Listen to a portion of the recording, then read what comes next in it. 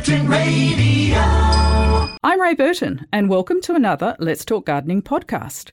Our mission is to provide listeners with interesting, informative topics and up-to-date information. My co-host is Faye Caro, an award-winning gardener, horticulturalist and media presenter. Faye's passion is educating people. Oh, and she loves bugs a lot too. My passion is simply beautiful, healthy gardens, and together each week we cover many great gardening subjects. Saturday morning and here come the girls, Ray and Faye, with Let's Talk Gardening.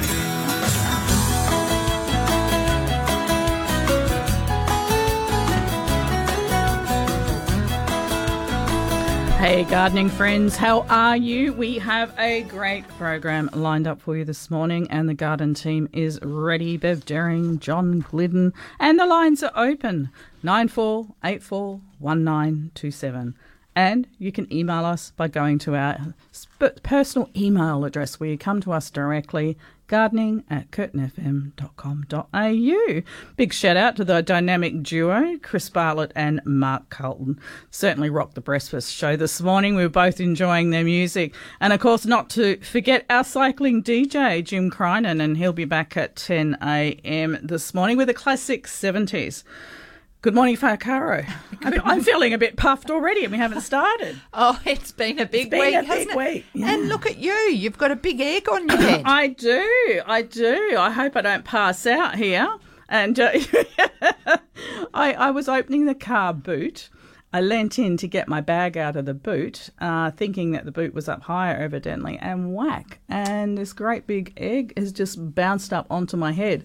Straight away it came up. I must have hit something. I know. Now, Ray, I want you to center yourself. I think so. I have to calm down. Breathe. Yes. And for everyone out there, it has been a big week. Yeah. So let's just take a moment to center ourselves and think positive thoughts. Thank you, Guru. How are you? How's everything? It's crazy. Crazy, but good. The times we are in are a-changing, aren't they? They are, and we have to be moving with them and rolling with it. Yes. Ray, I think the word is flux, going with the flow, being adaptable and just moving, taking it all in our stride because I kind of feel like I'm a goalie on a soccer field and, you know, there I am, poised in the centre of the goals, just ready to deflect whatever comes next or ready to move in the direction. I do. Maybe I should adopt that strategy at work. Or you just have to deal with whatever comes thrown at me next. On your toes, you know, bouncing around, ready to, you know, take it as it comes. Well, and sometimes we have to be like that, sitting here in our seats, ready to take who knows what from our listeners. Every weekend. And, of course, we have our special guest this morning. 9:05, we are speaking to the Honourable Dave Kelly, MLA, Minister for Water, Forestry and Youth. We're talking about water this morning and we have a lot of questions to put to the Minister and we're looking forward to chatting to him at 9:05. We also have prizes galore starting today. We have our regular $75 gift voucher from Bigger Trees, which we'll be giving away today. And we'll be talking about prizes that we're going to be giving away starting from next week. And we're going to G you up a little bit today about how you can go about winning a fabulous prize for next week. We'll announce the winner next week. We're going to let you email us as to why you need or want the product that we're going to talk about. And we're very excited. Thanks to the Turf Growers Association of WA. They're giving us some fabulous prizes to give away on air. I'm just very excited. You're very pumped. I know you are. Well, I'm blown away to receive that sort of support behind us and what we do. So we are a channel for our listeners. Hopefully we're a link or a conduit to doing things better and, you know, having a say. And that's what we want our listeners to do. I've got a desk full of emails here from people who've already been sending in questions and stories. Is this for the Minister? No. Do you know what, Ray? We will have about 15 minutes to talk to the Minister. So we need to be quite succinct. You know, last year we kicked off about the bore water proposal. So what I said was this year we were going to start and talk about aquifers. we need more information, correct, accurate information. Yeah. Not from any side, but facts about where our water comes from. No two people will agree on the use. We've established that already. Yes. As home gardeners, what can we do? How can we do it better? And this is why we're being supported, because we're here to inform, educate and inspire not only everyone out there, but ourselves. You know, surely we can work together and all do things a little bit better for the sake of our environment. Yeah, correct. Agreed. All right. We're heading to Gosnells. First call of the morning. Veronica, how are you? Good morning, I'm fine, thanks. Good. What I have is 2 questions, please. We have a stagnant swimming pool next door. It's not full, but there is some water in it. We are having black marks appearing on our jasmine and on our cannas. Could the stagnant swimming pool have anything to do with it? Oh, Veronica, do you have a radio on in the background? I do. You want me to put it down, do you? Yes, please. It does interfere with the sound. So, all right. All right, I'll put it off. Excellent. Thank you. So, a stagnant pool, is it like a swimming pool that's been let go? And it's green? It's been let go for about 2 or 3 years. Oh, okay. This is not good, and perhaps this is a case of working together. I know pools are one of the subjects that at this time of year where we're talking about water, can waste water through evaporation, and people say, well, if you can afford a pool, you should be able to afford to manage it. That's not always the case, and removing a pool can be a very costly exercise. Now, it may be a rental home. Obviously, the owners are not interested in keeping it going. Perhaps it's a council issue. It would certainly be breeding mosquitoes if it's unmanaged. They can be converted into like wetland type gardens by adding plants and fish. So it would be a case of getting to the person that's living there and or who's responsible and seeing if you might be able to help them. So that's one issue. I doubt whether that would actually be causing the black spots on your plants. Now, it could be a bug issue. It could be burning. Without seeing photos, it's a little bit hard to say. Water or overwatering could cause black spots. It could be bacterial. It could be fungal. If you can't send a photo in to us, you could take some leaf samples in a plastic bag or a paper bag to a local garden centre or nursery and get them to have a look at it, because a qualified horticulturalist should be able to diagnose what that problem is. Right, thank you. And also a lemon tree. The lemons are fine on it, but we're getting curling of leaves, we're getting holes in the leaves, we're getting bone-coloured marks on them. Could you tell me what's causing that, please? Curling leaves could be potentially the citrus leaf miner. Yeah. And that would be determined by squiggly lines in the leaf, and it will potentially be on the newer leaves. So have a look for that. See if you can actually diagnose the problem yourself. If the leaves are curling, it also could be a water issue. So water is one of the things that we really need to get on top of. Have a little dig down, and I've already told Jim to do this or Chris this morning. Dig down below the surface and see what the condition is under that top layer. Okay, that's your task. And what am I expected to find down there if something's wrong? It may be what we call hydrophobic, where the soil is repelling the water, and this can be fixed by a wetting agent. And how would Veronica know that? Because it will be dusty dry. Yeah, okay. Right. Otherwise, it will be moist and wet. So we will be talking more about wetting agents and why we use them in times to come, Veronica. Okay, right. Thank you very much. You're welcome. Okay. Ladies, have a nice day. Thank you. Cheers for that. Bye. Let's head to Forestfield and see what Anne's up to. Good morning. Hi, Anne. Yeah, good morning. Thank you, ladies, for talking to me. My problem is, at the beginning of 2 summers ago, I bought from the local nursery Little Miss. I bought 3 Little Miss, and I can spell it's a Alstomerica. Alstomerias, yeah. Yes. Yeah, a hybrid. Well, in the winter, and they were flourishing and giving me beautiful flowers and everything. In the winter, one of them started showing yellow black spot on yellow leaves, and bit by bit, it dropped all its leaves. As soon as I saw it, I dashed to the nursery and got some solution for black spot. So I was spraying that, because it's only about 2 foot high or whatever, or 3 foot high, and I sprayed and sprayed and I sprayed all through the winter, and it didn't make any difference whatsoever. It took the whole few weeks for every leaf to drop off. Well, come spring again, it started leafing up again. So I thought, well, it's coming on fine.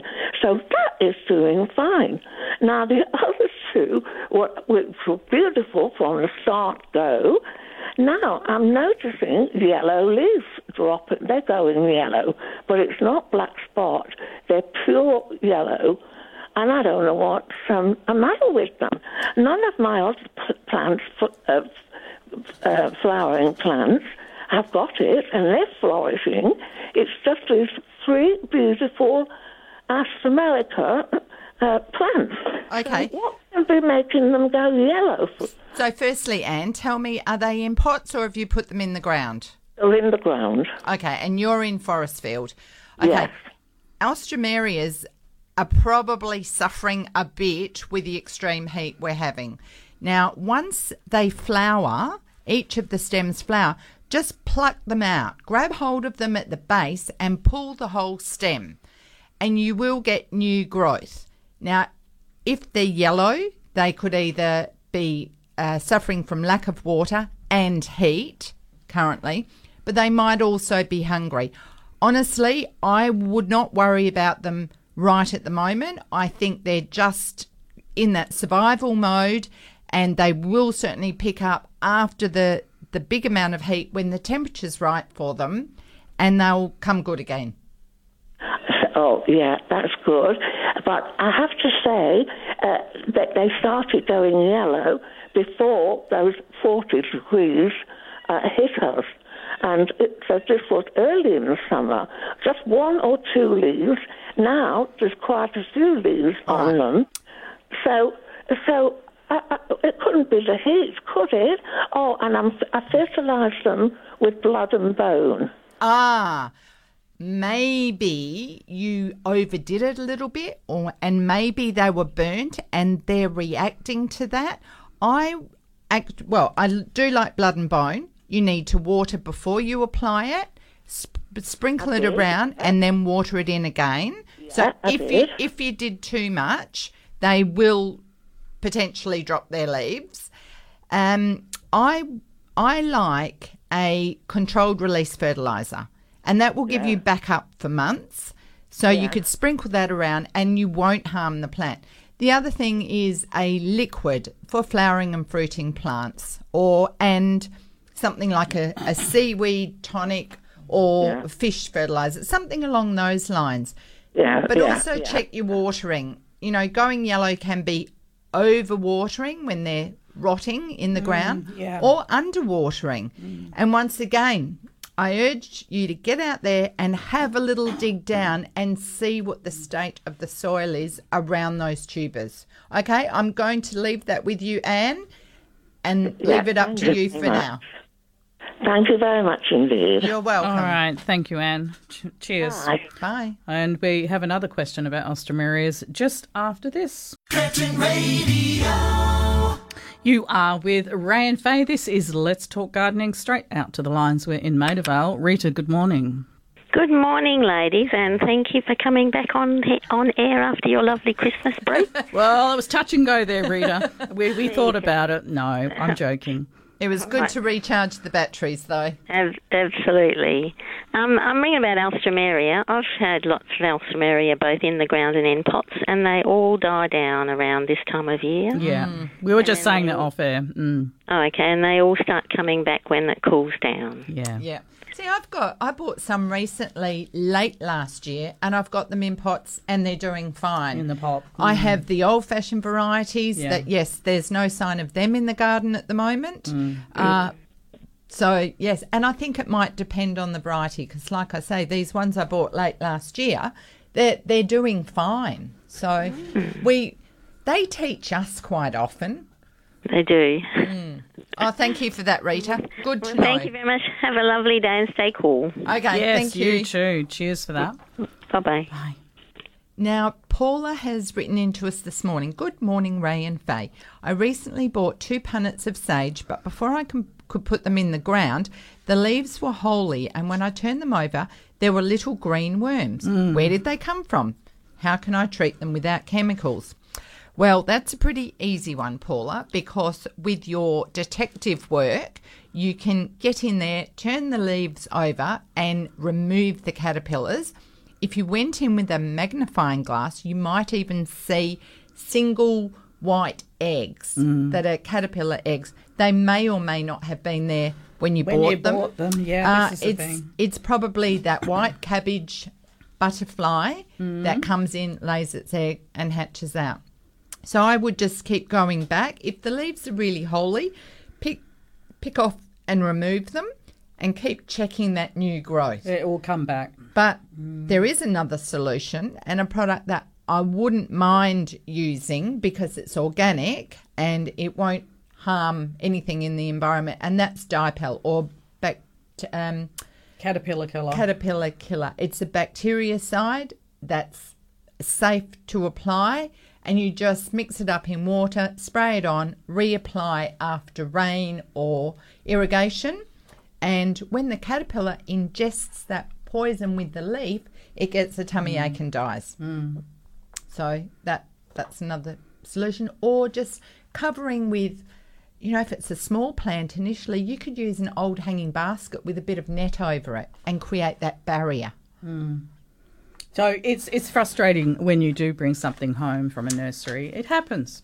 Yes, Yeah, yes, it happens. But now, natural predators in the environment, because everybody knows that's one of my favourite subjects. We know that, yes. There have been a lot of wasp sightings. We have flower wasps, there are predatory wasps, there are tiny wasps that most people would think are just flies. I have a lot of wasps at the moment in my garden. And that's good. You'll see them patrolling around looking for caterpillars. So if you had a lump of clay, something like from the Swan Valley or even clay that you buy in a bag, you make a lump of clay or drop a bucket full in the garden, the mud nesting wasps come in and collect that to use to make their nest. Then they go out patrolling looking for caterpillars. They paralyse those caterpillars, put them in their nests and lay their egg for their young. And when the young hatch, they eat larva, it. That is their food source. So get the wasps working for you. Yeah, I have a lot at home, but they nest around my house. Oh, I love them. They're rarely aggressive. And in my windowsills outside and and do all funny little nooks and crannies. Here's an interesting one, Ray. Recently, someone posted on the Native Bees Facebook group a photo of a mud nest wasp on a wall covered in blue-banded bees. I saw now, that. this is the second time I've been aware, or maybe third, of blue-banded bees nesting in mud brick. They'll nest interesting. It in really mud is. brick homes. So, wouldn't that be awesome if those wasp Well, I do nests- have a lot of blue-banded bees as well. Yeah. I do. So maybe I need to look closer. It's just time with me. and leave the mud nest wasps on your walls and watch. It's so fascinating. Yes, I know, but you need time to enjoy, and I just tend to notice things in my quick travels all around. But that's great. 94841927. I know we've got a few emails to knock over. Well, where do I start? What would you like to talk about first, Ray? Will we talk about stars of the season, or will we talk about things we're noticing out in the environment that's topical, or our giveaways? Well, let's talk about our giveaways, because I think what we decided yesterday is that we would create a little competition today, and we'll mention it a few times as we go through out the morning, where we have a fabulous Hunter HydroWise 12-station Pro HC irrigation controller to give away. Now, it's valued at $510. These irrigation controllers are Wi-Fi. They're fantastic. I have one. And I have it, and I control it from my mobile phone. They're absolutely sensational, and of course they save water because they're predictive. So they know if there's been rain or there's rain coming. They know when it's your watering day how much to water, so you don't have to worry about that. And they're absolutely brilliant, and we do have one to give away, and I think we'll announce the prize winner next week and how they go about collecting it, because we have the addresses of where you can go, depending on where you live, to go and collect your irrigation controller. But it's a Hunter HydroWise 12-station Pro HC irrigation controller, valued at $510. Thanks to Hunter, of course, and the WA Turf Growers Association. Yes. So that's what we thought we'd focus on today, and we'll be giving it away next week. So we want you to tell us why you want it. We want an email from you, and it must go to gardening@curtinfm.com.au, and we'll mention it as the morning progresses, but send your email in. We're going to go through them during the week. We will shut this off at Friday at 5 p.m. Next Friday at 5 p.m. we will shut it off, and we will make our decision late Friday afternoon and announce the winner on Saturday. So who would be an ideal winner, Ray? Someone who is a little bit tech savvy. Would they have a mobile phone? Like, a mobile phone, and I assume a smartphone. Okay. Majority of people have a smartphone these days, so you would need that to operate this from your phone. And we would take letters if people have letters, but really the person who would win this would have Wi-Fi, so therefore they would have internet. Yes, because that's one of the things that makes it work. Is required. And not so that, we're not exclusively providing a prize to an internet savvy listener, because we will also have giveaways following on from next week of other products to use. And so you can ring in for those. What we've really started to do since last year, when we really began to get serious about water and the heat waves that we can have experienced, we want our listeners to get better results from their garden. So last week we talked to a lady in her 80s who was having a struggle with her lawn, and she asked my opinion on going artificial turf. That's not what I want, and there's a lot of reasons why, but we want to educate our listeners. We want to educate ourselves. We all want to be better at using less water, but still getting better results. Getting great results. Think we can achieve that, and we want our listeners to be able to achieve that. So let's work together for the sake of our environment and future generations. Okay, so just keep that in mind. Listen, start thinking about it. Start preparing your little email to us, gardening@curtinfm.com.au. And don't forget, today up for grabs, our $75 bigger voucher from Kerry up in Pickering Brook. There's a lot to give away. As I said, there's prizes galore. We've got a lot coming up as well in the next few weeks. And, we don't know where to start. It's a great problem to have. And it's all being given away to our gardening listeners. Oh, I just feel so well supported, Ray. We've been on quite a big journey this week trying to understand more about water ourselves. We've been trolling through pages of documents and information in a bid to get some facts and channel it out to the listeners in a simple fashion. Yeah, and as I was saying to you yesterday, I was going down all sorts of rabbit holes. Oh! It's a massive subject. Yeah. I look forward to you sharing with the listeners the rabbit holes you've been down. Oh, my word. Absolutely. All right, we're in Warwick. Hazel, good morning. Good morning. I'm hoping that you can clarify something for me. When a human is sick, you nourish it. When a dog or animal is sick, you nourish it. But in doing some research into why my orchid wasn't well, I found out that you don't feed a sick plant. And I believe it follows through with most plants. Can you explain to me why you don't feed a sick plant? I guess because a sick plant may be in stress, and so therefore... The human body is in stress if it's sick. So is an animal. We nourish it, but we might use something different. We determine what the illness is or what the problem is. So in a plant, it might also be lack of water that's causing it stress. So if we then drop granulated fertiliser on it and that hits the roots without enough water, it's going to maybe burn the plant, putting it into more stress. You can certainly use products that are microbial and encourage the soil organisms to work. You can use fish fertilisers and seaweed products, which... we often say it's not a fertiliser, it's a tonic. Once again, it contains microbes. So I guess it's still nutrition, but we don't call it, in inverted commas, we don't call it fertiliser. It's gentle. So you could use that on an orchid?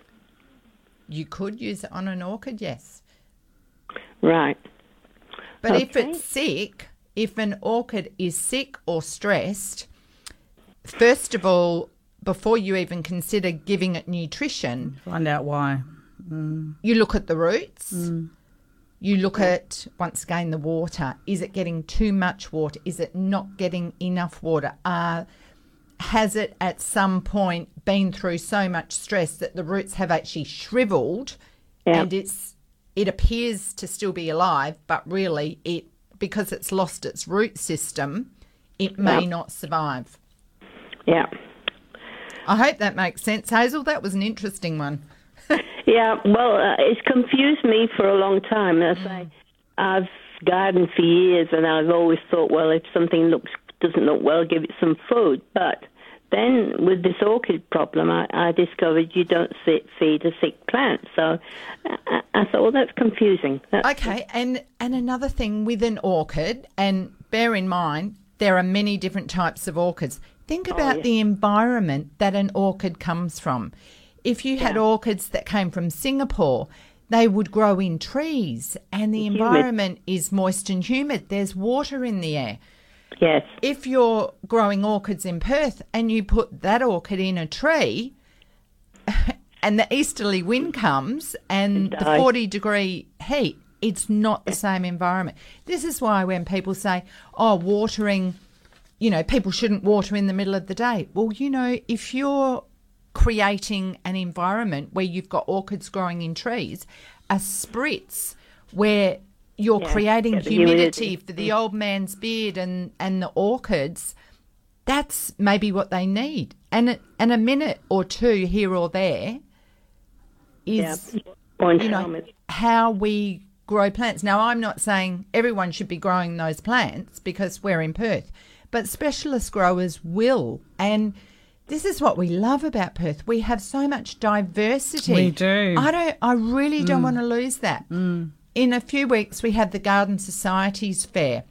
And I really hope that the Minister for Water would come along to that and look at the people that are growing these specialist plants. Many of them have shade houses.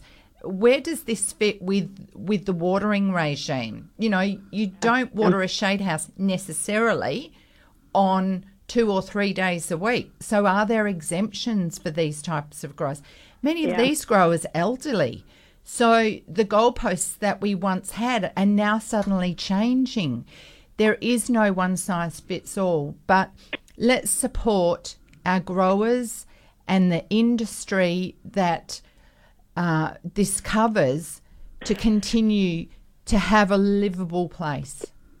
Well, when we get our 40-degree heat days, plants are going to survive without extra water at night, so that it soaks it up in the night and it's ready to put up a fight the next day. That's how I figure. Different plants need to be watered at different times. I know this for very best results. Like I said, there is no difficult. one size fits all. And, you know, I want everyone to be happy here. And that's why I think we can work together and perhaps we can understand, you know, the elderly person down the road who just loves their garden. They want to stay in their own home. They may be caring for a loved one with an illness, and they rely on that watering. The heat that we've had, you know, if they have to be out there in heat conditions when they're caring for a loved one and all of a sudden, you know, they can't get out there on that hot day or that hot morning to water, I don't want to lose their gardens because of that. Anyway, we need to move on. Part of what you're saying refers to me because I'm in my 80s, live on my own with a reasonably big garden. Yeah. And you can't do certain things at certain times. So I know what you're talking about. Yeah. We plan things. To keep it alive, but so far so good. Yes. Well, well done, Hazel, and thank you for an interesting subject. Good, thank you. Okay. Cheers. Bye. Cheers for that. Good. All right, and moving on, we're in Lake Coogee. Julie, good morning. Good morning. Just a query about a frangipani, please. My daughter lives in Kalgoorlie, and she's got a frangipani, must be about 7 years old. Every year, beautiful leaves. It looks healthy. I was recently there for Christmas. Never, ever flowered. That is very interesting. Would you happen to know what The variety or the colour of flower? As far as I know, it's a white one that it should have been. Okay, all right. And yes, it should have. So it's growing well, Julie? It looks beautiful. Yeah, I was doing a bit of gardening while I was down there for Christmas, and she was telling me it's never ever flowered, and it looks beautiful. Okay, so if the leaves are lush and green, there is a possibility that it might be getting too much nitrogen at the expense of flowering. And so this can happen. You know, I remember this particularly happened to an orchid grower that was growing cymbidiums, and the leaves were lush and healthy and green, but the fertiliser was nitrogen-based. So I'm loosely saying like a lawn fertiliser, so promoting leafy green. Growth. But plants that flower, number one, need sun and bright light. Number two, potassium or potash might be the trigger. So if your frangipani was growing near a lawn, it may be taking up lawn fertiliser and therefore lush, healthy leaves at the expense of flowers. Right, it's just in like a little border. She's got a ground cover, but it's under some palms. So the Not enough sun. I was just about to say, I was going to ask you about the sun position. Oh no, plenty of sun in Kalgoorlie. But if it's under palms, yes, it will get strong morning sun. She gets and sort of up until mid-afternoon, and then the sun moves over. But it's getting sun, it's getting shade. It looks beautiful. Okay. Because I commented how lovely it looked, and she said, then never flowered, Mum. Right. A fertiliser for flowering and fruiting plants. It's probably missed the boat for this year, but through the winter, something like pelletised chook manure with blood and bone to improve the soil, and then when it starts getting leaves, flowering and fruiting fertiliser as a slow release, and then maybe a liquid on top of that. All right, well, that's wonderful. Thank you. She'll be pleased. Thanks, she Julie. Loved it. Yes, thank you. All right, good luck. Thanks, Julie. Cheers. And next we're chatting to Queenie after this. Captain Radio. You're with Ray and Faye. Straight back out to the lines. We're in Floreat. Good morning, Queenie. How are you? Good morning, two beautiful ladies. It's going to sound really silly, the question I'm going to ask you. All of a sudden, we've got mushrooms that are just springing up on our lawn, really big, beautiful mushrooms. And I said to my husband, I wonder if we could eat those. He said, no. Oh. How do you find out what is poisonous and what is not, please? Take a sample, possibly to the Ag Department, or if you have access to Facebook, there is a group called Australian Wild Mushroom Hunters. Thank you. Your photos would have to be very good to get an ID. I'm not advocating that an ID from a photo is necessarily good enough. I think if you have to ask, then you shouldn't eat it. In the past, when people have eaten mushrooms, I remember there was a case some years ago where someone just ate something off their lawn and they were lucky to survive after many days and mass weight loss. It affects many of the organs. It honestly does. Isn't worth the risk. You can buy them for about $8 a kilo. Thank you so much. Thanks. I really appreciate your advice. Thanks for all your help. God bless you. All right. You too, Thanks, Queenie. You too. Bye-bye. We have mushrooms growing near where I live, and I see people picking them. And I know. And I've said, "Are you okay? I jump in, and they go, "Oh no, my husband, he used to be a farmer. He knows what he's doing." And she said, "We eat them all the time, and they're delicious." But they know. They know, but even then I'm dubious, You wonder if you don't see them again at the park the next day. Yeah, you look out for them. Okay, now we do have a wonderful $75 gift voucher to give away from Bigger Trees. I've got an email here from a previous winner. This is from Bronwyn Harmson, and she says, I won a voucher from Bigger Trees before Christmas and went there today. Wow, what a wonderful, neat nursery with tons of healthy, reasonably priced plants. Thank you so much. I will go again. Very impressive. I got a water feature and love it. Thank you, Bronwyn. Oh, wonderful. And happy customer. So true. It is a beautiful and neat, healthy, well-priced nursery. I'd have to agree. And if you'd like to learn more about Bigger Trees, they have a website, bigga, BIGGA, trees.com.au, and they also have a Facebook page. You can browse that as well. They are home of the Frangie, ornamental and fruit trees and lots of other plants. An enormous range. I can't. It's just like I'd be here all morning if I was trying to list what they have up there. We'll just say huge variety. Okay, now here is your question. Not to have won a prize in the last 28 days on Curtin FM. Must be a Curtin FM member. This is a curly one from John, but not overly hard. If you place both an apple and a pear in water, what happens? That's your question. If you put an apple and a pear in water, what happens? 94841927 if you'd like to win a $75 voucher from Bigger Trees up there in Pickering Brook. Thanks to Kerry. Now let's go to Parmelia. Steve, good morning. Good morning. Hi, Steve. I just wanted to find out how to get rid of black beetle from lawns that eat the lawns. Okay. Have you seen black beetles? It's actually not in my lawn. It's a friend's lawn. And he told me that it eats the roots of the grass. Okay. Have black beetles actually been seen? I can't. Okay. I don't know. All right. The only reason that I ask is a lot of people, if they find a grub or if they see a beetle, or even if they don't, if their lawns go into disrepair, if there's spots or the lawns start to die, it seems that people go, oh, you've got black beetle. And that's not necessarily the case. So I would, for a start, I would just go back a step.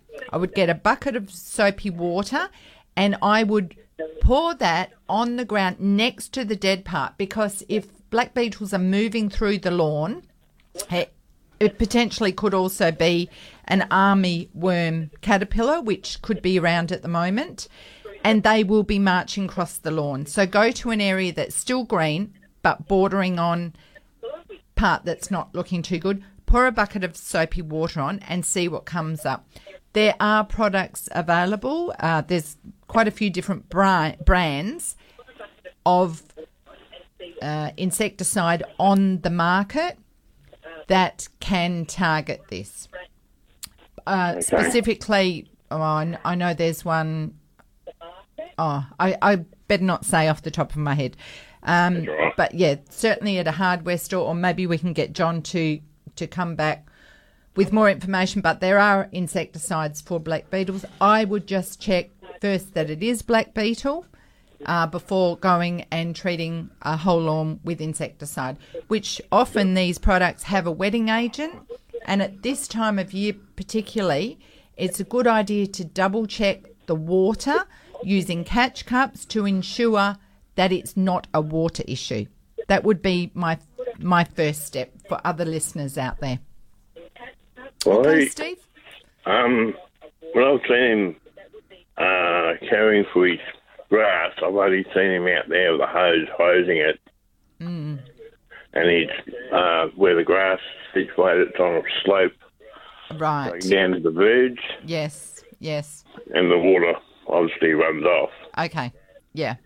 So it sounds to me like a case of assuming it's black beetle where it might not be. It sounds like a water issue, and there definitely is a water issue there anyway. I would get that sorted first. Yeah, he's got nice. When it was green, it was a nice lush green, and now it's looking like. All right. Yeah, tell him to get out there, maybe even core or poke holes in the lawn or the soil with a fork, and then apply a good quality wetting agent. Do that for starters and see what happens. Okay, Steve? Well, thank you. Thanks for your call. Cheers for now. And Rosa phoned in with a great tip. It's all right. That helps. Said that liquid potash before flowering works wonders for frangies. Liquid potash. Yeah, so that's another good tip when you're trying to push something along and get some flowers. Yes?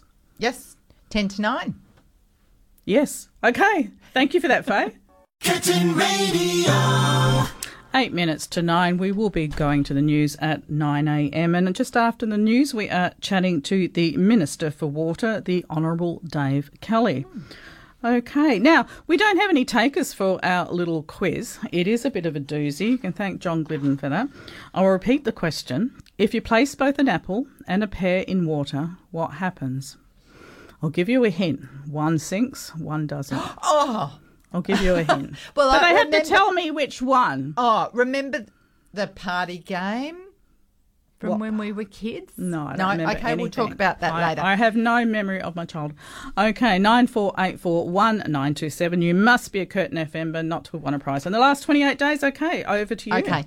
Ray, I would like to go back a little bit in time. And as you know, Friday nights I often go down to the footy club. We know this. And dance your little heart out. Yes, and we've had a lot of support down there. A lot of people listen to us.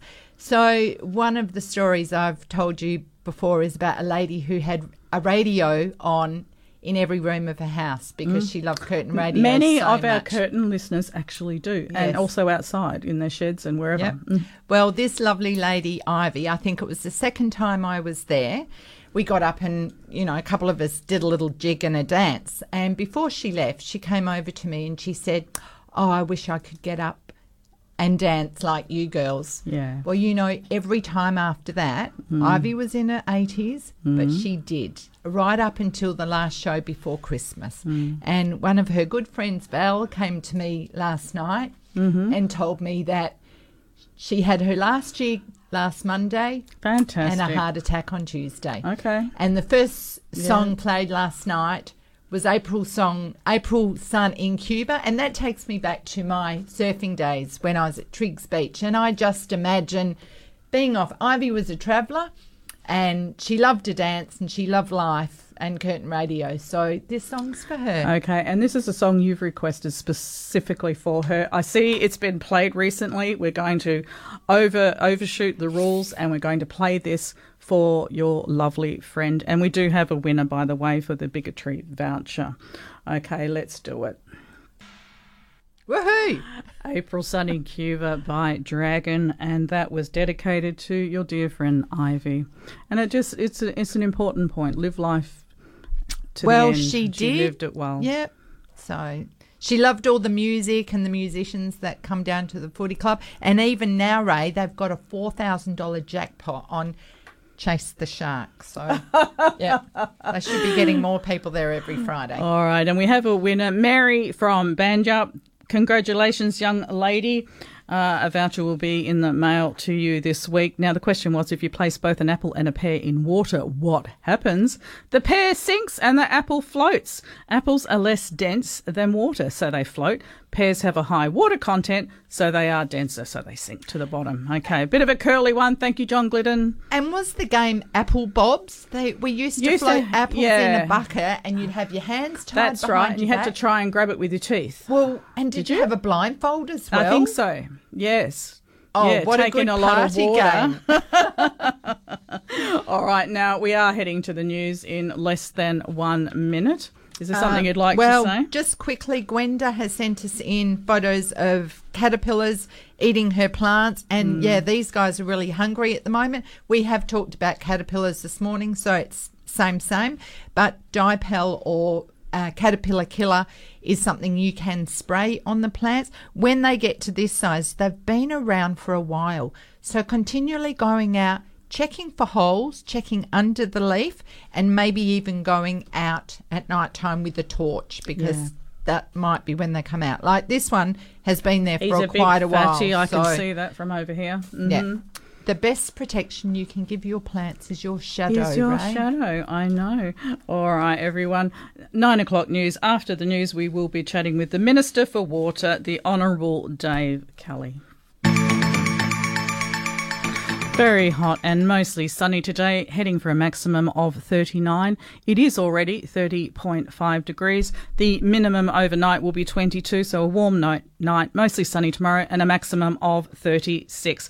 And for Monday, the minimum overnight will be 20. It will be sunny on Monday, and the maximum will be 34. And from what I can see, for the remainder of the week, we are sitting in the 30s. So take care of yourselves, everyone. Look, as promised, we have the Minister for Water online, the Honourable Dave Kelly. We've been looking forward to having a chat. Good morning, Minister. You're with Ray and Faye.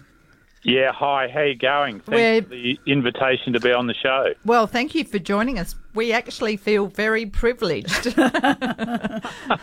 So this is... You shouldn't do. It's great to be on the show.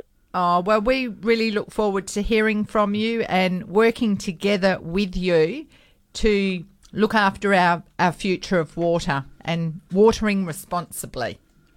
Fantastic. So, Minister, today we would like to have a general discussion to help our listeners understand a few things about water. Yeah, what would you like to talk about?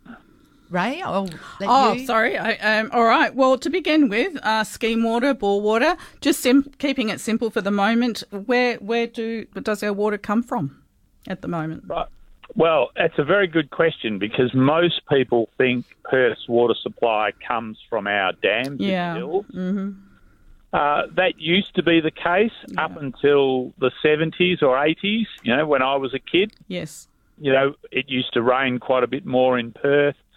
The dams would get about 400 billion litres of water would fall from the sky, and that was basically Perth's water supply. Yes.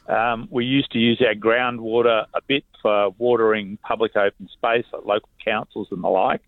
But it was basically rainfall that supplied Perth's water supply.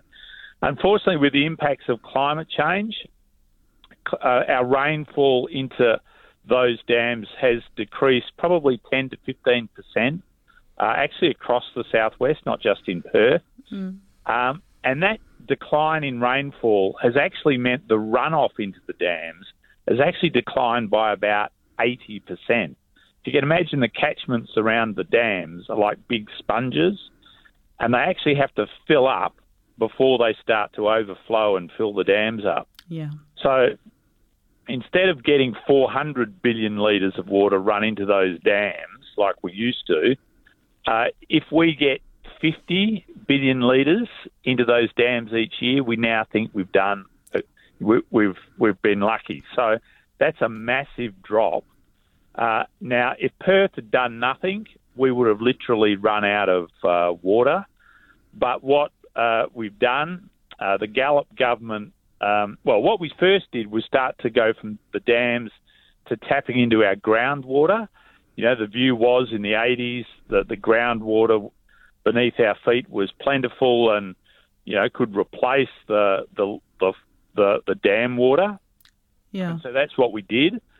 But as we moved through the 90s and into this century, we realised that even that groundwater is climate dependent because, again, it's the rain that recharges the groundwater.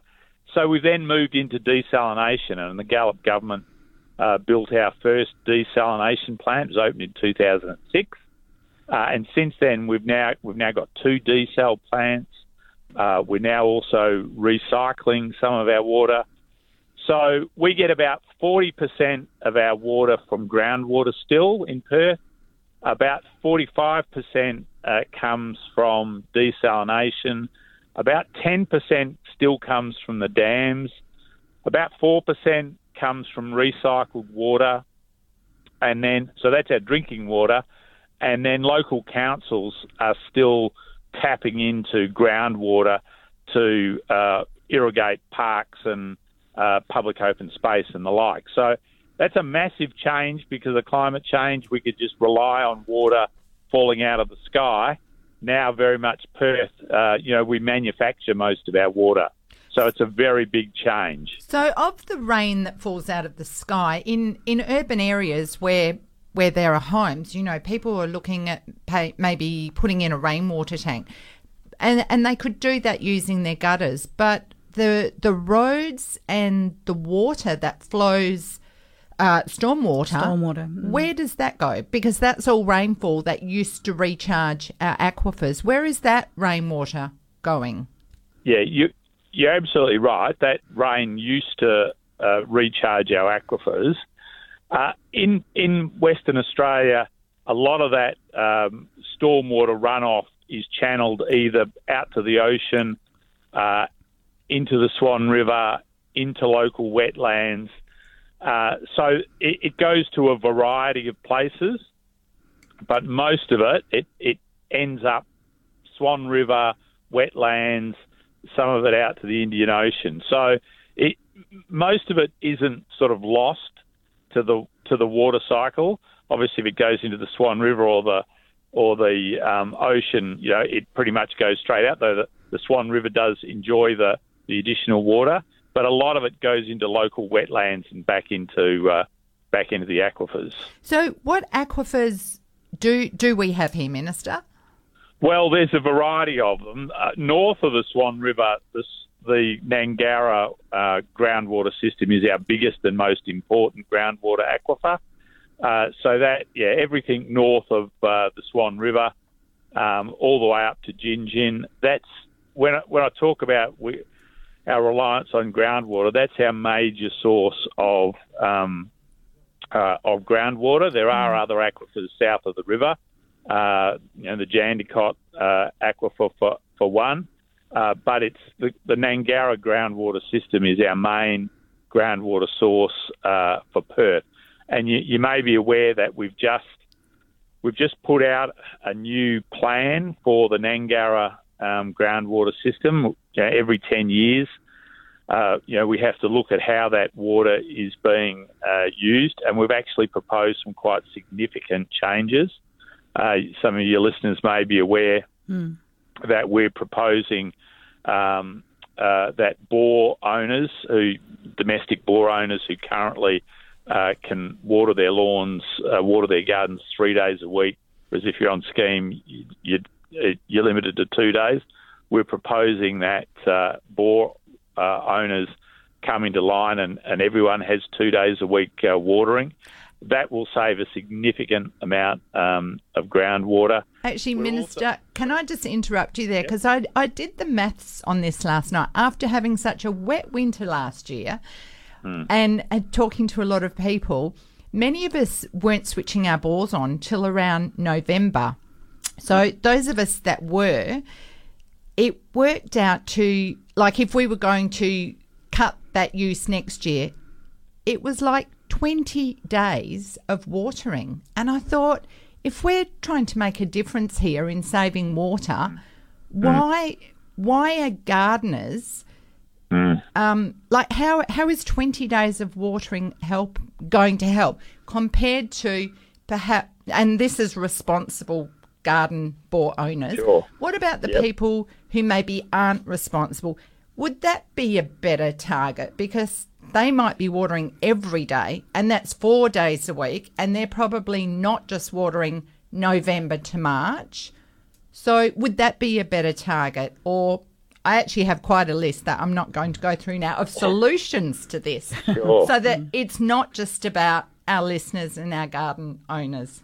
Sure. Well, the proposal that we've put out is out for public comment until the 28th of February. So if people want to make a comment, they can go to the Department of Water and Environmental Regulation website and you can make a comment. So if you've got a list of suggestions, by all means, we do want to hear about it.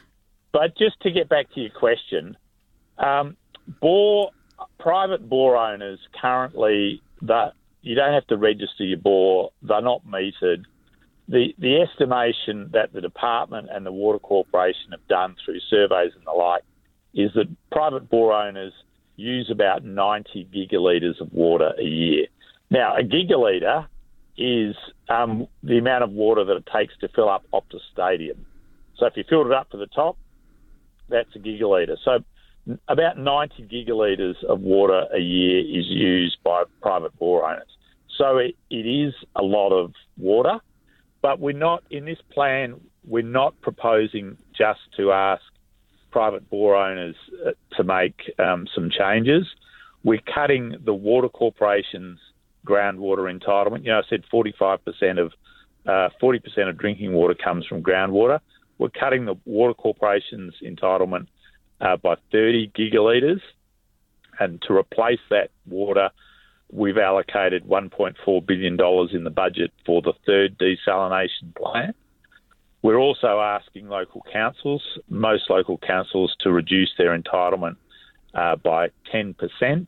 And generally speaking, we're asking industry as well, so that might be horticulture or people who use the water for industrial purposes, also to take a 10% reduction. So there's across the board, because what a lot of people will notice if they look at the wetlands that we have left, that our wetlands, you know, we've lost 80% of our wetlands in Perth already through development. The groundwater has dropped in many places by up to 10 metres. But it's interesting, some areas have actually risen, because I'm aware of a case in Canning Vale where internet lines were sunk into the ground, but the groundwater actually rose. Yeah, that's right. Because it's not one uniform bucket. I mean, water, you know, finds a uniform level in most things, but in groundwater, there is lots of local variability. The research shows, and, you know, I'm really proud of the work that the department has done, you know, for many years on Perth's water supply. The estimation is that we've lost 1,000 gigalitres of water, groundwater storage, since the 1980s. So again, 1,000, enough water to fill up Optus Stadium for 1,000 times is the decline in groundwater. And that's why a lot of our wetlands are really struggling. You may have seen some media a couple of weeks ago about the Forestdale Lake in the southeast of Perth. You've got over 100 cygnets that are having to be found a new home because that lake is drying up. Now, in years gone by, there would have been other wetlands that they could have wandered off to under their own steam. But that lake because of the decline in groundwater, is the surrounds are no longer able to provide alternative habitat. Now, that is one of the lakes that if we make these changes, that we can stabilise the water levels in that lake. But it's being repeated. I mean, Herdsman Lake, Bibra Lake, up in Yanchep National Park, one of the lakes up there where people used to go boating is now, the jetties are bone dry. Yes. There's a massive reduction, as I say, 1,000 gigalitres of water storage that we've lost. Well, I was actually looking at Bibra Lake the other day. I went down there the other night. They've got a fantastic playground. The water levels look amazing. I actually phoned the Coburn Council and said, what have you done to Bibra Lake? I thought they'd recharged the water. And Chris Beacon told me that the water levels are a reflection of the surface water levels. And he said we couldn't put extra water in there if we tried, because the wetland, you put it in one end, it flows out the other. And at this time of year, what is happening, the water is flowing towards the coast. So being inland, Forestdale Lake will be one of the first ones to dry up. Bibra Lake will quite possibly dry towards March. And that provides mudflats, which obviously are cyclic and become nesting grounds to other critters and create different habitats. So a lot of these things are actually cyclic. Well, people will probably remember we had quite a wet winter this year. Yes. But it really was an anomaly. The trend, climate change isn't. I mean, weather varies, but climate change isn't cyclical. The trend is all, unfortunately, in one direction. Now, we did have people think that the winter that we've just had was incredibly wet. It was actually just a bit wetter than the long-term average. We had just under 900 millimetres of rain in 2021, and people thought, gee, that was a wet year. The long-term average is actually 844. So it was just slightly higher than the long-term average. It used to rain in Perth almost every year like it did this year. Now, the fact that people think that this year was so wet just shows that we've got used to it hardly raining at all. And so the trend, the climate change, the trend is all in one direction. While there are some variations in groundwater levels across the Perth metropolitan area, the long-term trends in almost all areas are going in one direction. And if we don't do something about it, we're going to lose the wetlands that we currently have, and Perth will become, much the worse for it. And I think that's really what we're trying to do by the new plan. I know you mentioned earlier, some people don't do the right thing, and some people water when they shouldn't, and we can pick that up on the surveys. And the Water Corporation finds out from neighbours, because there's a lot of people really want to do the right thing. We are, wanting people to do the right thing, and people who water beyond their 2 days if they're on scheme are really not helping. Minister, what about people with swimming pools and things like that, if we're going down this path? Yeah, well, we'd encourage people, if they're going to have a swimming pool, to do the right thing and have a pool blanket so that you're reducing evaporation. So there are things that you can do to make sure that your swimming pool isn't wasting water. We're asking everybody to make a contribution. And if you look at the history of it, we had a time when you could water your lawns at 7 days a week in the middle of winter. Obviously, from the 80s onwards, that wasn't sustainable. We introduced a winter sprinkler ban. We've gone to 2 days a week for scheme water users and 3 days for bore water users. What we're proposing in this plan is really just, if you like, the message has been to private garden owners that 2 days a week should be sufficient for your garden. All we're suggesting is that apply to everybody now, whether you're a bore water user or a scheme water user. I'm sorry, Minister, we need to go to a break, but I just warn you to get ready for all the emails that are coming through with people's feedback. And we here are going to work together with our listeners to do better with Perth's water. Fantastic.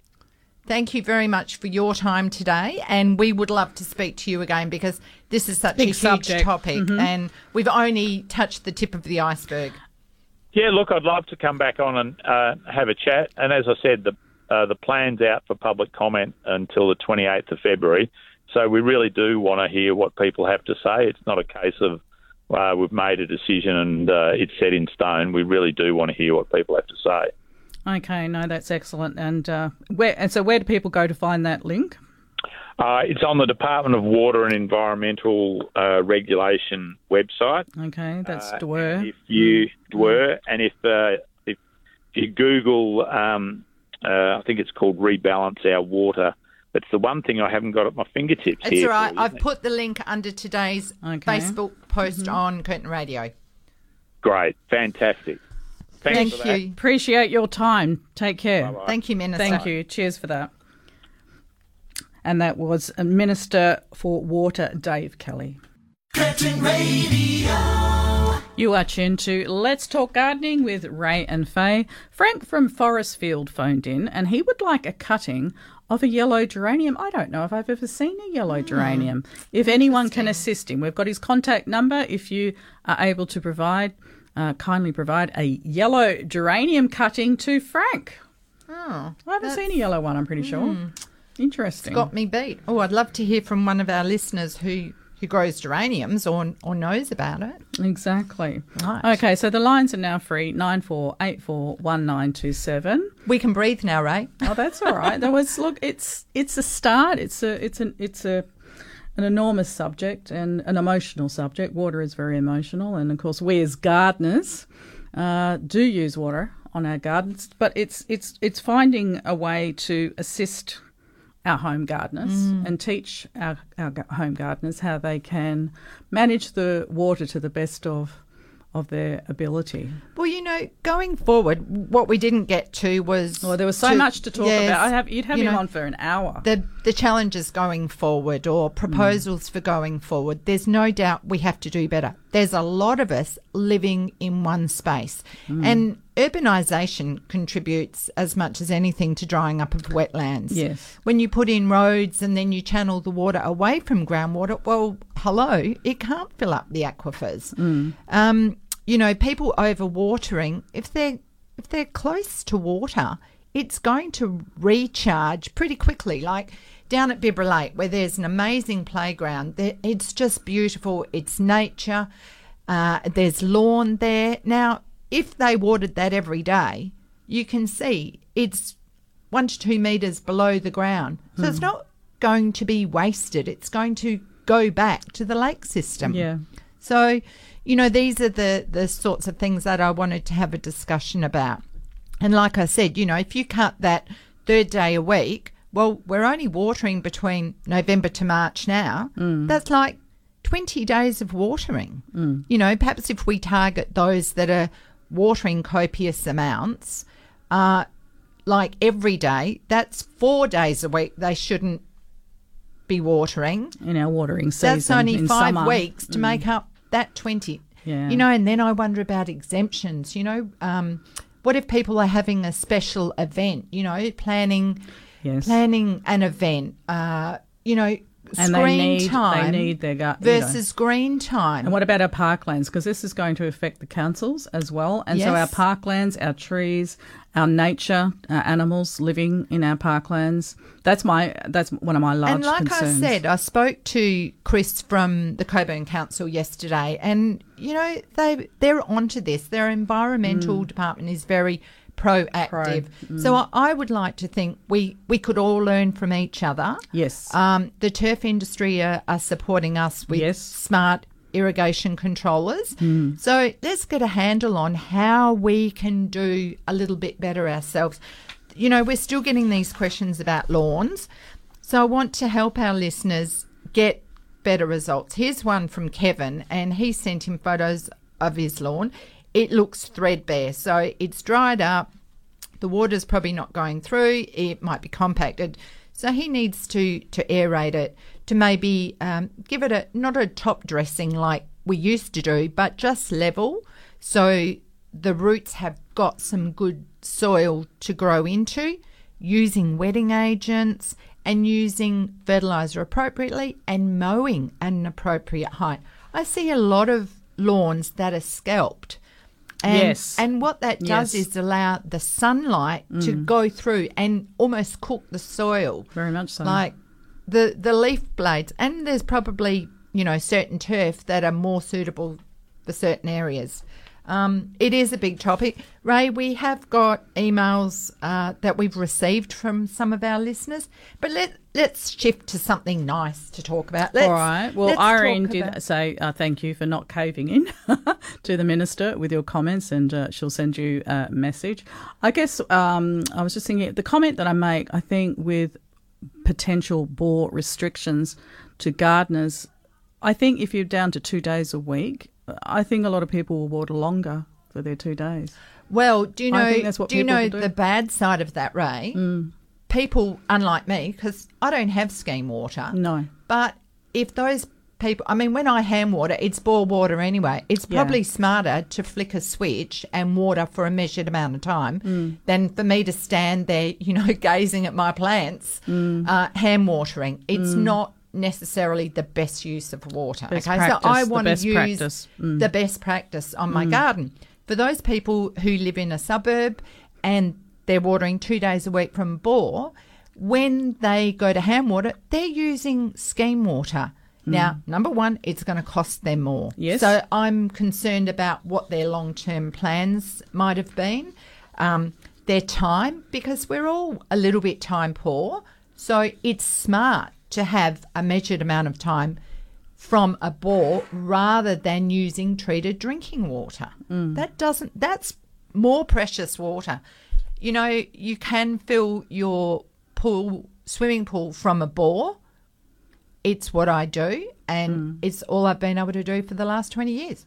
But many of us obviously don't have a bore. I can't have one because of my position where I live. A lot of people wouldn't have a swimming pool. Anyway, you know, if I can teach my grandchildren how to swim and be safe around water, that pool will have more than justified itself. Yeah. You know, we're surrounded by water. We just have to learn how to use it better. If people want to comment, there's a link on our Facebook page today. Yeah, Curtin Facebook page. Yeah. There's a picture of Bibra Lake up there. Yeah. And underneath the first comment is a link to providing feedback. And it's important that we do all provide feedback by the 28th of February. Yes. Okay, because this is quite a serious situation and with long-term ramifications. There are industries whose livelihoods, families count on this. Yes. You know, when COVID kicked in, many people turned to their gardens. Gardens went through the roof. You look at the shelves at the moment, like, you know, don't we have a right to be able to grow some of our own food? Mm-hmm. Absolutely. I mean, yeah. Oh, Ray. I know. Look, I've brought you another vase of flowers. Thank you. They do look adorable. I'll explain to the listeners. There's some very romantic-looking roses in that bunch. Can you explain to me what varieties they are? There's a beautiful pink and an apricot. Yes. These roses came from TAFE when I was a student there. Oh, I just had a vision of you running around outside of TAFE somewhere taking the roses. No, they were digging them up, and so I saved them, and they're planted in my garden. And, of course, these summer roses are much smaller. I don't know the name of the pink, but this one, believe it or not, it's looking amberish. It's actually just Joey. It's the I've noticed that the version. colour has faded significantly in our roses. Yes. Absolutely, yes. And there are, you know, considering we've had 40-degree heat and these don't get watered every day, they're hanging in there. You know, the foliage doesn't look healthy, but I've left it all on there, Ray, because the thing that I'm most proud of, that brings me a little bit of joy, is the perfect circles cut into the leaves of some of my roses, which, of course, is why I don't treat my roses for any pests. I love the aphids because they will bring in the beneficial insects. Look at that little hole, Ray, on an iceberg rose. Yes. So a leafcutter bee has been there. Yes. It's a perfect circle, folks. Yes. And they use that to line their nests and build their nests. There are signs on some of the leaves, minor signs of what I believe might be chili thrip. Mm-hmm. So where they've perhaps rasped a leaf, and it looks like they've weed on it.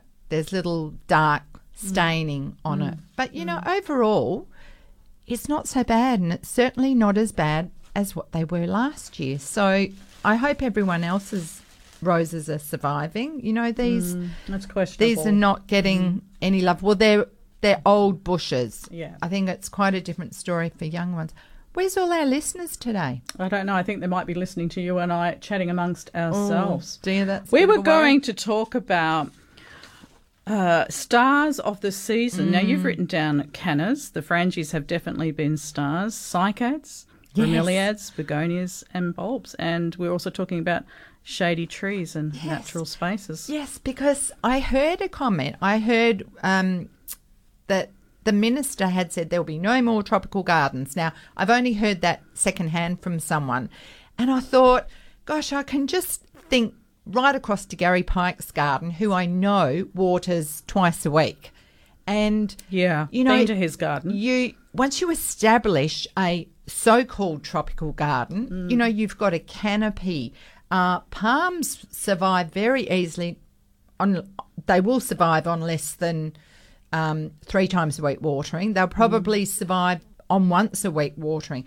They provide a canopy. Cycads are tough as old boots. They sure are. They're putting on a magnificent flush at the moment. They're very water-wise. So we can still have amazing gardens. Children still need to be able to play on cool areas. We need to get them outside. They can't be on screens all the time. Correct. I agree. Couldn't agree with you more. I don't have children, but 100% I agree. Adults too need to get off these damn social media and all of this stuff. Yeah, it's taking away from your life, taking a toll on our mental health, and that's what we learnt through COVID. People revert to their gardens, so let's not take it away. Yeah, I use sometimes. I'm not big on Facebook. I use it sometimes just for the gardening pages and things like that. But suddenly, half an hour's gone by, and I think, I wanted to look at one thing, and I've lost half an hour of my life, and a lot of it is. You know, it's not the best content. You have to choose where you go. Oh, yeah, absolutely. Yeah. Let's go. Speaking of where I'm going, I'm heading to Port Kennedy. Kay, good morning. Hey, Ray, it's Kay who comments on your lovely garden. How are you? Oh, that's me. But this is Kay that comments, and you say that you mentioned me in conversations. Well, yes. I'm the girl that comments on your lovely garden. Oh, thank you. You always say very lovely things. Yes, of course I do. I never swear. I never do it because it's not nice to do that sort of stuff. Yep. No. Okay, you're lovely. how can we help you, young lady? Young lady, that's what I like. I like it because I'm not as young as now. I'm a little bit older now. Oh, aren't we all? Anyway, I'm a little bit fed up of the grass in the pavers. I can't keep spending money. It's costing me a fortune, and I can't go and buy food because I'm trying to kill off this grass, and it just keeps coming back, and I'm a bit sick of it. What can I do? I've tried vinegar, I've tried salt, I've tried the organic sprays, and within 2 days, oh, look, Kay, there's a little bit more greenery that's come through your path. His brother pops up. Yeah. So what path? It's brick, under a patio, and I'm a bit sick of it. And I suppose my bore doesn't help. It does water a little bit of the grass, a bit of the path where it is. But that's not the point. I'm a bit sick of it, and I'm a bit sick of wasting money. And I just don't have the money to waste now. Well, yep, none of us do. Okay, so is it lawn, or what sort of weeds are they? It is lawn, and I think it's the old-fashioned. I think I've got kikuyu grass, and I think it's an old grass, and And I think that's the grass, what it is, and it just keeps coming up under Right. the pavers, and I can't keep picking them up. Okay, so I guess you've got lawn butting up to the edge of your paving. Yes, I have. So one of the things that I do is mow and edge the lawn, and then I get a flat shovel, and I scrape it along the paving to remove it. Now, if you do want a permanent fix, number one, stop watering your paving. I can't do that, I can't do that. It can be a bit hard. Okay, well, the other thing is, dare I say, a herbicide that will kill, and, you know, they're sold as once-a-year path weeder or zero. I think maybe that has to have, take that approach, fix it once and for all. Yeah, but you probably, I think you so spray too. it once, it might come back, Yeah. but do both. So mow and edge so that those runners are not coming across the top. Get your shovel and remove it that way. Yep. And if you keep that up with the spray as well, you will be able to minimise Keep it. on top of it. And Kay, that's your job. I want you to tackle that, and I want you keep that at the top of your mind. So if you were to do that today, like after it cools down, 40 degrees heat, I don't think Kay's going out there. well, you wait until it cools down, or you get up early tomorrow. Of course. And then in another week, you have another look at it, and you might have to hit it again. Okay? That's your job. I'm going to be monitoring you. Lovely to talk to you. Yeah, I can't get away with anything in my life. That's right. I know how you feel, Kay. I've got to say. Well, thank you, girls. Have a good day. Thank you. See you, love. Bye. Bye. Short break. When we return, we're chatting with Sandra, Lynn and Jen. Curtin Radio. Okay, we are actually here. As you know by now, if you listen to us regularly, we do get caught out chatting too much in the breaks, but we're chatting about the program. It's all good. All right, let's head to Mandra. Sandra, thanks for waiting. Hello, Sandra. Sandra. Oh, I think she's got a radio She sure on. does. So there's delay. Ray, do you want to go to the next call and come back to Sandra? Hello. Oh, hello. There you are. Have you got your radio off now, Sandra? Ray, do you want to go to the next call and come back? Okay, all right. I think Sandra needs to all right, turn yeah. her radio off, Okay, and we'll let's come back go to her. Lynn. Good morning, Lynn. Good morning. That's a bit awkward, isn't it? Yeah. Well, It we're live happens. on radio here, Lynn. How can we help you? I'm just ringing to find out. The neighbour across the road's having the house demolished, and he has the most magnificent dragon tree in the backyard. Are there any contacts for someone that would, want to take this tree on? Oh, horticulturalists would definitely be interested in that. Some nurseries will actually come and remove the tree for you. Horticulturist. Okay. Yeah, absolutely. Landscapers. Okay. It's an in-demand tree. How big is it? Oh, well, it's 40 years old. Good grief. It's pretty much like the one in Fraser Avenue, Kings Park. Good grief. So beautiful. Yeah, it would have to be someone that understands transplanting a tree of that age. Yeah. And how well that could be done, and could it be done, that part. Okay. We're just having a look at the moment while we're speaking to you. But, I would be thinking some of your major nurseries here may be able to connect you to someone, but certainly landscapers. As I say, it's a very valuable tree. But Yeah. 40 years old, that balks me a little bit as to how it would transplant. What do you think, Faye? It's certainly a specialist job, and sure is. it can be done. Not for the faint-hearted. No. You need the right equipment. And what would be the success of transplanting a Zamia? It's small, but it would have been in the ground for about 10 years. Not sure, because they would be very weighty. There's a lot of the system is underneath. Are we talking about one of the native ones? Yes. I have done it with small ones, but as they get larger, 10 years old, it's hard to tell how deep it is, and it would be, for one thing, a matter of how much you could actually take with that. All how right, much then. soil and root ball. Okay, thanks a lot. Okay, you're welcome. Good Lynn. luck. Yeah. Bye. And Colin from Butler has phoned in to say he has great success with pouring boiling water on weeds in paving. Yeah, look, I've done that too. I can remember I went through I remember I nearly killed myself one day. I had kettles boiling here and there and water on the stove. I did all of that and I was in and out. I must have done 50 trips. I'm not exaggerating. But you know what? Their brothers and sisters popped up. Well, So and weeds compared to, say, cooch or kikuyu are two different things. Absolutely. But another solution might also be solarising, where you lay down black plastic. That's a great solution. And, you know, you leave it there for X amount of time. Yeah. But specifically in 40-degree heat, black plastic will knock that off pretty quickly. Just don't slip on it. Absolutely. Or stand on it. Okay. Now, we have received a message come through, and this is from Eva at the Turf Growers Association to say that they would be pleased to provide the turf required for the swans. And Eva has left her number and can be contacted, and they will get it sorted. First grade turf, not seconds, only the best for our wildlife. Where would she go? Run that by me again. Well, the swans that have been relocated Yes. from the Forestdale Lake. Yes. They need turf, green space, food. Okay. I'd like to hear more about that, because I wonder why so many swans have bred in an area that wouldn't sustain them. Like a lot of wildlife know or understand, you know, or lay in the best place for their survival. Yeah.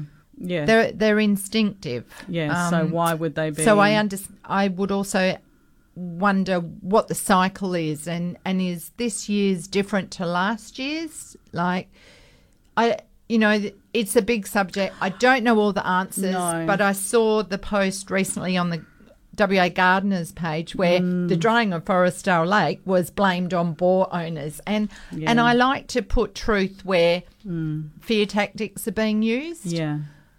Because from what I understand, swans are quite territorial and they stay where they've located themselves, or perhaps where they've been born, and they tend to stay in that area. And so it's a wonderful story that they've been saved, and they were, I believe, taken to the Darling Range Wildlife Shelter.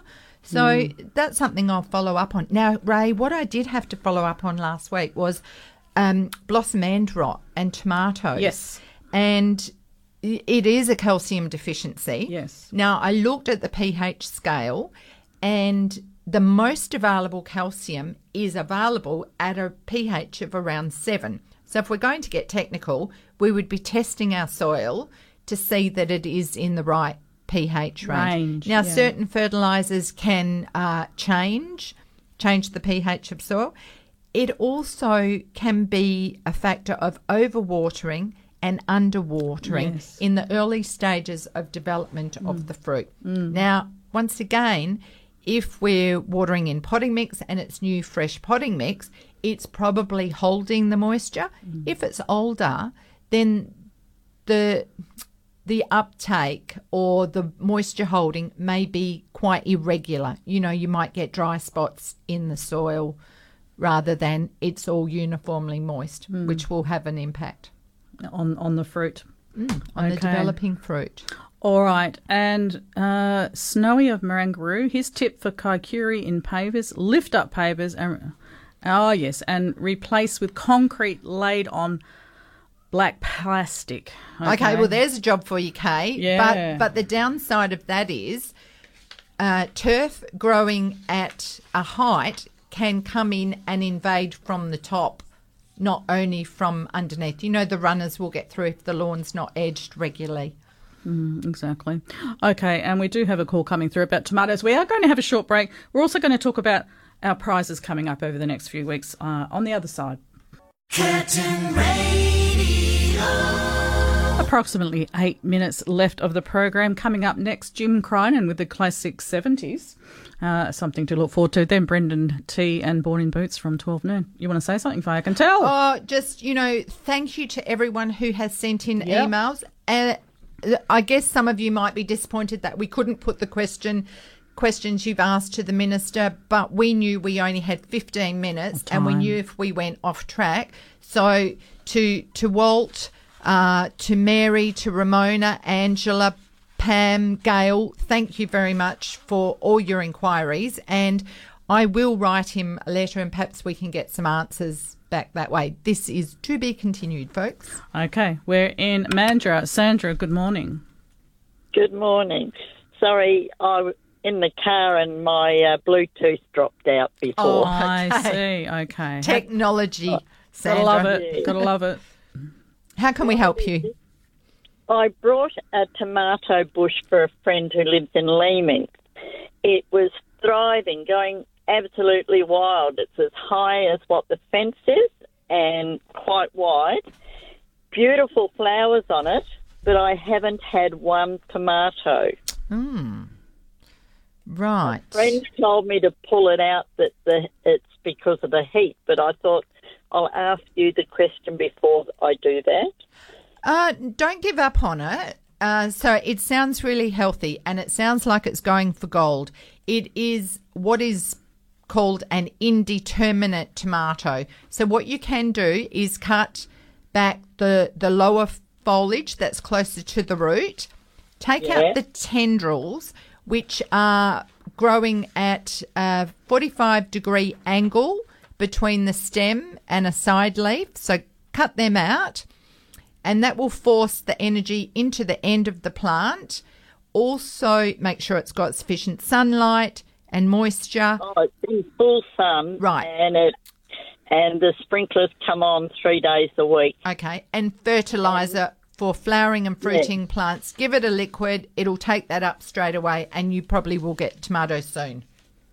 Yeah, because I'll put an ice cream container near it full of water to attract the bees, because I thought maybe it needed the bees, and I haven't seen too many of them lately. Sandra, get yourself some perennial basil, and when that's flowering, that will bring in the blue-banded bees, and that's what you want. I have got 6 plants of basil behind the one directly behind and next to the tomato bush, and all behind the roses. Okay. Now it's patience. Right. All right. Thanks for your call. Thank you. Thanks, Sandra. Bye. Cheers Bye. for that. Okay, now we want to have a little competition, and we're giving you the week to respond. You must be able to email us, of course, or you can send a letter in, but I'm not sure I'd rely on the mail these days, quite the same. However, our email address is gardening@curtinfm.com.au, and you could win a Hunter Hydrowise 12-station Pro HC irrigation controller. It's valued at $510. It does operate on Wi-Fi. You can save up to 50% of water with predictive watering. I have one, and it's got nothing to do with this prize giveaway. I've had mine for a couple of years now, 18 months, and I think it's brilliant. I think they're brilliant. They're a fabulous idea. And are you finding it easy to use, Ray? Yes, if I could use it. I mean, I will never pass myself off as tech savvy. I mean, I had a question yesterday and I learned it very quickly, and it was such an easy solution. And so they're not hard to drive, quite simple. And as I was saying to you, I'm sitting here now with my phone. If I wanted to, I could turn a station on in my garden if I wanted to, and Wow. it's just so easy to control. So obviously I'm not going to do that. So we would like this to go to someone who will take it on board, manage it, save water in their garden. So perhaps Jim's here putting his hand up. So you can put your hand up for the running, Jim. Send us an email. Someone who's going to actually make it work. Absolutely. And look, we'll keep this open. I won't make it a members only in this instance. We will make it open to all of our gardening listeners. And we do have other fabulous prizes coming up in the next few weeks as well. And this is all thanks to WA Turf Growers Association, our wonderful friend Eva Ritchie, and a lot of people that she's involved with. These guys are really, really supporting this program. Coming up from next week, we're giving away 2 products designed to help you hold moisture in your soil, and obviously using products that are soil wetters that overcome repellency. And the two products work together. They're called Aquaforce and Viagra. Not to be mistaken for Viagra, because I jumped online yesterday, typed in Viagra, and I got all of these erectile dysfunction responses to my search. So it's Viagra and Aquaforce. These products work together. They're valued at $75. They are top of the range, absolutely top of the range.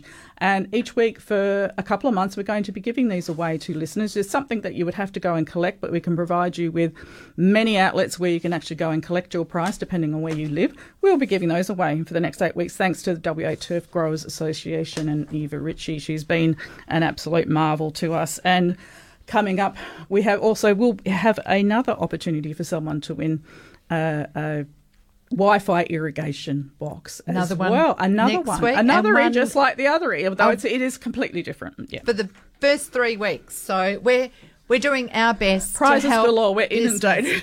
But we save are. water. It's all about helping the listeners to look after their lawns, look after their gardens, retain the moisture. And this is what we're very proactive in, and we want to educate people to get the most out of their gardens as we go along. Anything else you'd like to add? Well, enjoy your gardens, people. While you're out there reflecting on what your feedback's going to be, the link to provide your feedback to the Water Minister is on the Curtin Facebook page today. It's the first comment underneath. And reflect on what your garden means to you. And many of us set up our gardens to be more self-sufficient going forward. We had a plan, fruit trees, vegetables, and now they want to change the goalposts on us. You know, a lot of people want to stay in their homes. So automatic retick, smart retick is what they're relying on. The older people can't just be out there in 40-degree heat when they're looking after a family member Trying inside. to hand water. Let's help people, not hinder them. And I guess also consider your parklands and our nature out there, because they are going to be impacted by this as well. So it's you can be pro or you could be con. It's up to you, obviously, but we encourage people to make comment. But if you'd like to win this fabulous little irrigation controller, which is Wi-Fi operated, you must send an email by Friday of the week coming. By 5 p.m. will be the cut-off point. Then we will select a winner and announce it on Saturday morning. So gardening@curtinfm.com.au. All right. It's been a busy morning. We knew it was going to be. Our work is done. Thanking Bev, thanking John, thanking Faye. And my gardenism for the morning is, and when life became too frenzied, she came to her garden and whispered to the plants until her smile returned and her mind was calm. Stole Beautiful. that one from Andrea. Okay, everyone, look after yourselves. Very hot day, very hot weekend. Do take care. And Jim Crinan is chomping at the bit. He's ready. Okay. Happy gardening, everyone. Take care.